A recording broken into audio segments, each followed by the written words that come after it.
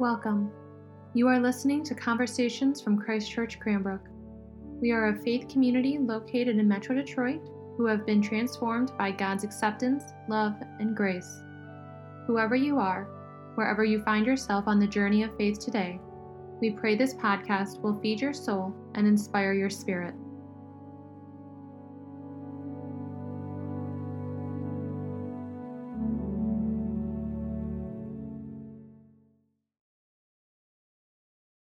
In the name of the loving, liberating, and life-giving God, amen.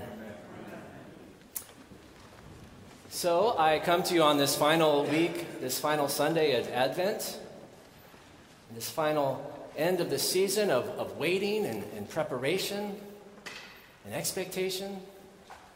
And I come to you today with a question. And the question is this: what have you been waiting for? What have you been waiting for? And I notice I didn't say who, right? I think we all knew who we're waiting for. I'm interested today in what is the difference that the coming of Christ makes in your life. What is the hope you have on your heart? What is the healing you need to feel and to experience? What is the promise you're hoping to be fulfilled? And I think we hear a pretty good answer today, don't we? We hear Mary's answer. We hear the Magnificat, as we call it. But if you ask me, it sounds, you could just as well call it the Gospel according to Mary. Because it is her good news. It is the song in her heart. It is what she has been waiting for. So what does she say? She says, "How blessed am I that God would look with favor upon me, the lowliest of servants." In other words, of all the people in this world, of all the people he could have chosen to bring his son into this world, he chose me. Me, a young girl, unmarried, with no money, no property, no job, no stature of any kind, no education, no credentials, no status symbols, no brands on her clothes, no membership in the right clubs, no followers on social media. He chose me. That is good news to Mary. And so words can't contain it, right? She has to sing it out loud for all to hear. And she sings it not because she's proud, not because she thinks she's above anyone. No, quite the opposite. She sings it out loud because she knows that if God could reach down to the person on the bottom of that world, on the bottom of her culture and society, if God could go to the bottom, then that means there is no more bottom. Maybe there never was. She knows that this is good news, not just for her, but for everyone, because if God could choose her, then God could choose me. God could choose you. God could choose all of us, and indeed, God does. God chooses all of us to help bring his redemption into the world. And that's good news for Mary. Because she knows that things are about to change. She knows the old hierarchies, the old pecking orders are about to be undone. They're about to be overturned. They're about to be scattered to the four winds. She knows that the day is coming and is indeed already here. When the high and the mighty, and the rich and the powerful, the elites and the VIPs will be revealed to be the truly poor, if that's all they have. If that's all they're hanging their life on, she knows that the day is coming and is indeed already here. When those who think they have so much, when those who appear to have it all, if that's all they've got, then they are the ones who need our prayers. They are the ones who need our compassion. They are the ones who need our gospel. That's what I hear Mary telling us this morning. That's what I hear her waiting for. That's the song I hear on her heart. My question for you today is, what's yours? What's the song on your heart? What have you been waiting for these last 4 weeks? What's it all about for you? What does the coming of the Lord mean in your life? So I have a little exercise. And it came to me at a conference I was at. I was invited to speak at a big evangelism conference and was told to come a day early to do a kind of a pre-workshop with the presiding bishop, Bishop Curry. And he got us all into a big room. And he said, without any warning, without any preparation, without any introduction, now turn to the person on your right, introduce yourself, and share the gospel. In 30 seconds, I'm going to time you. And we're like, wait, what? This is an Episcopal conference. Did you not check the door? Right? What is that? There was a survey. Didn't you see the survey, Bishop? Episcopalians invite somebody to church once every 23 years on average. And I know when some of you hear that, you hear, 23 years, Chris, 23 years? I don't know, that sounds just a little pushy to me. That seems just a little forward.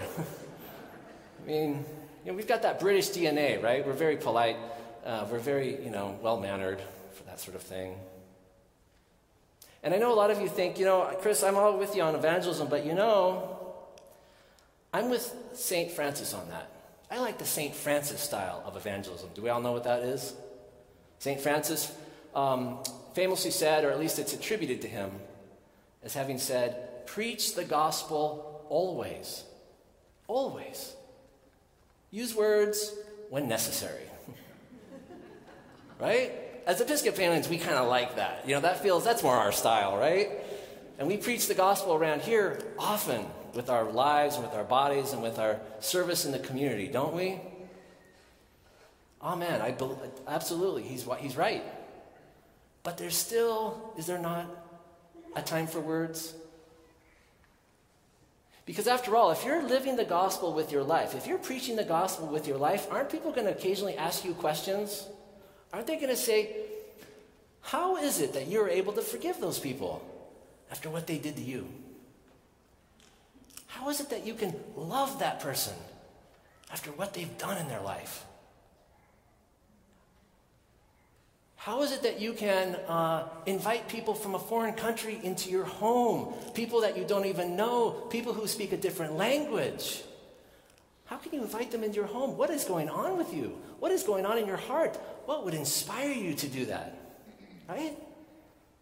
Or in my case, Chris, what happened to you? You used to be a lawyer. What happened to that Maserati you used to drive? They're going to ask you questions. And when they do, that's a time for words, isn't it? And I'll tell you another time I've noticed for words. A couple years back when I was recently ordained, a parishioner took me to lunch.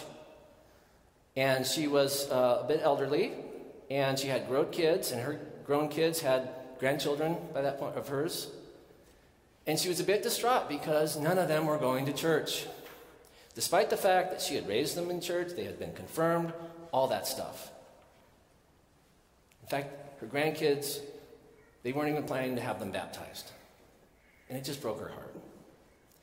It just broke her heart. And she wanted to know, she asked, Chris, I just need you to tell me, what can I tell them?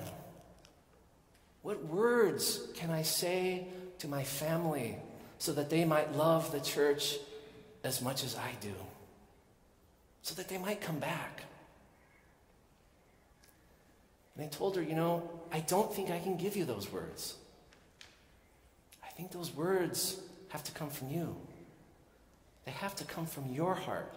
They have to come from your life, your experience, your relationship. It's a song that only you can sing. And so we worked on her song, what God had done in her life, how her faith had kept her going when she wanted to give up, how Jesus had given her the courage to keep going when she thought all had been lost. And so that's what I want to do today.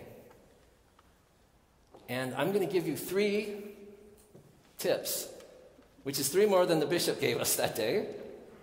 Okay? Tip number 1, don't try to give the right answer. Don't try to give the textbook answer. Don't reach for a red Book of Common Prayer and scan to the back in the catechism, because it's there. But don't look for the right answer. That's not about the right answer. There is no one answer when it comes to this. It has to be the one on your heart.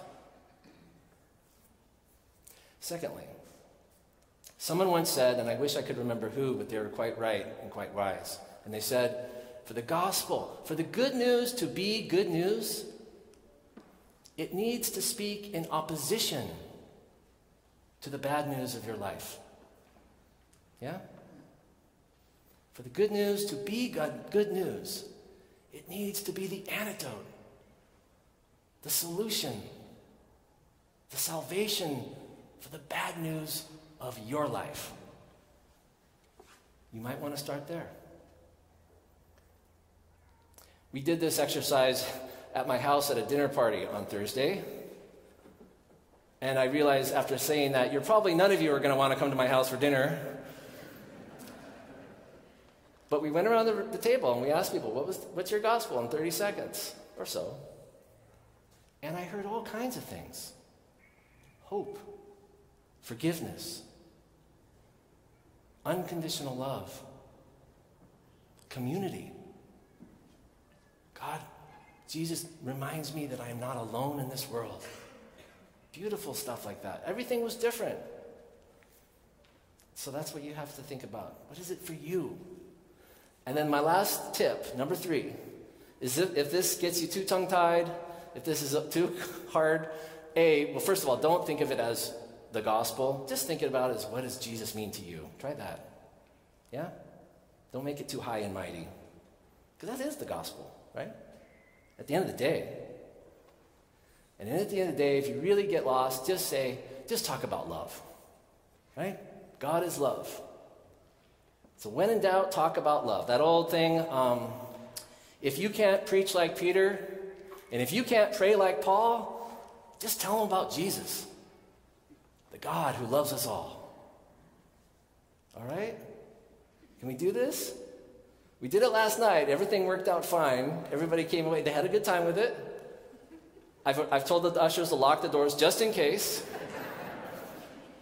All right? Choir, you good? Clergy, you're not exempt. You at home, if you're on your own, preach it to the dog, preach it to the goldfish. If you guys are sitting way in the back all by yourself because you're doing social distancing, no problem.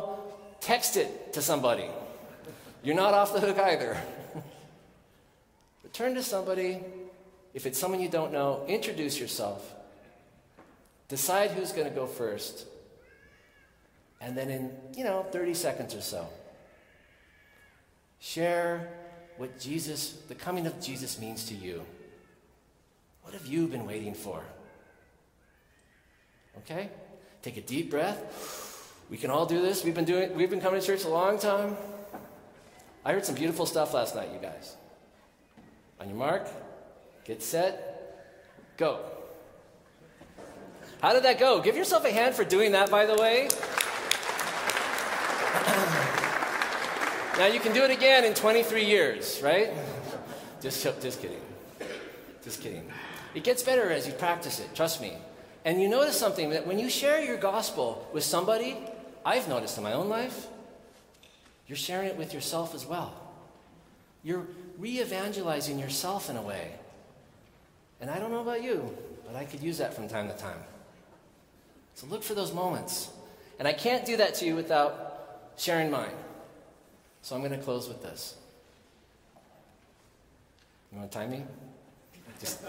Just kidding. I'm going over. Trust me. Here's the good news for me right now.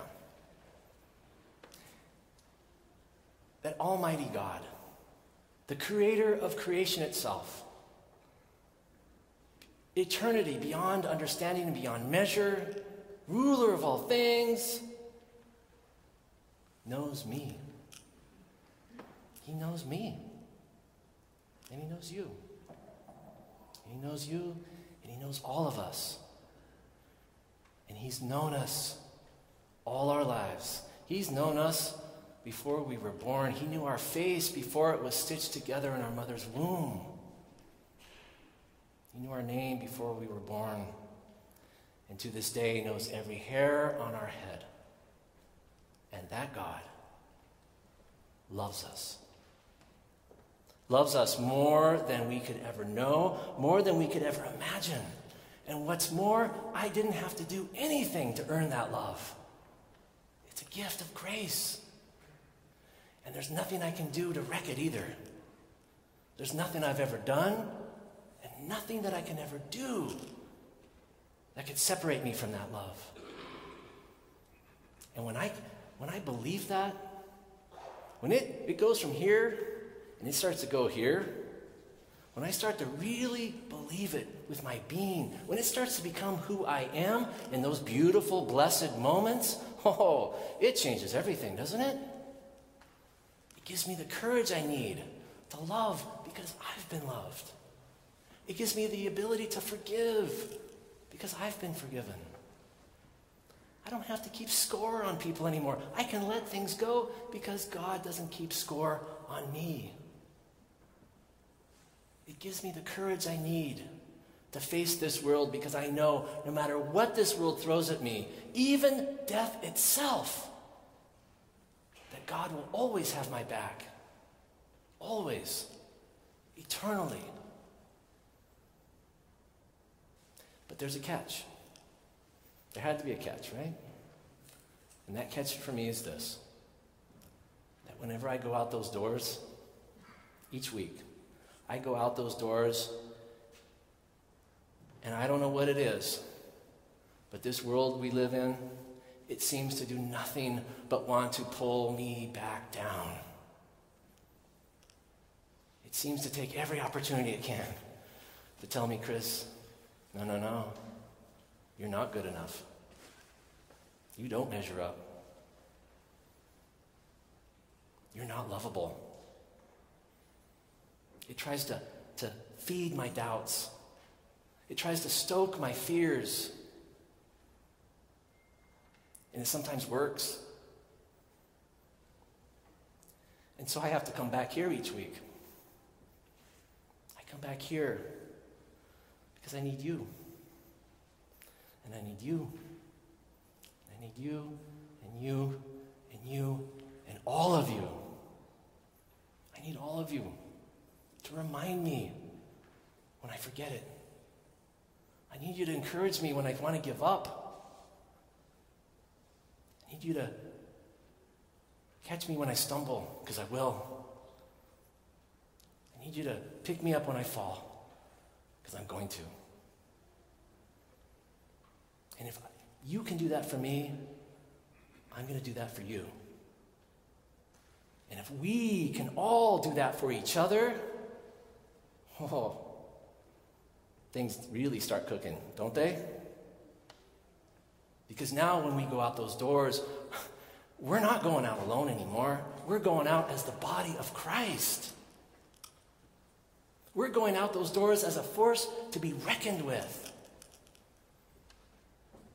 We're going out those doors as a people changed who can change this world on earth as it is in heaven.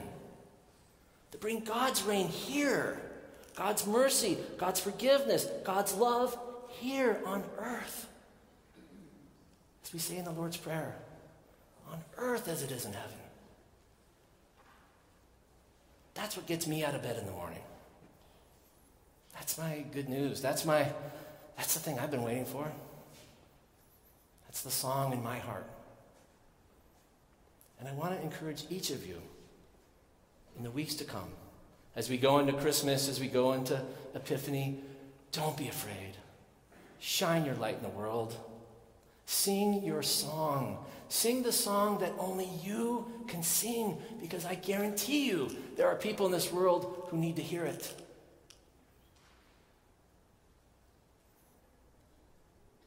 And remember,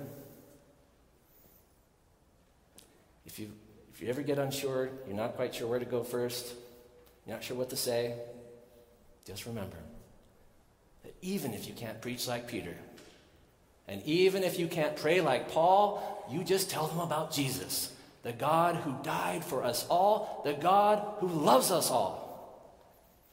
Amen.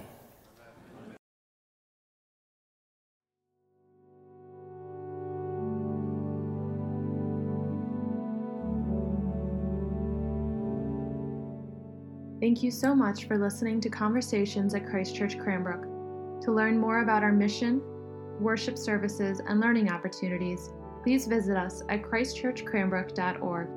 You can find us on Facebook and Instagram at Christ Church Cranbrook. We look forward to you joining us again, and may God bless you now and always.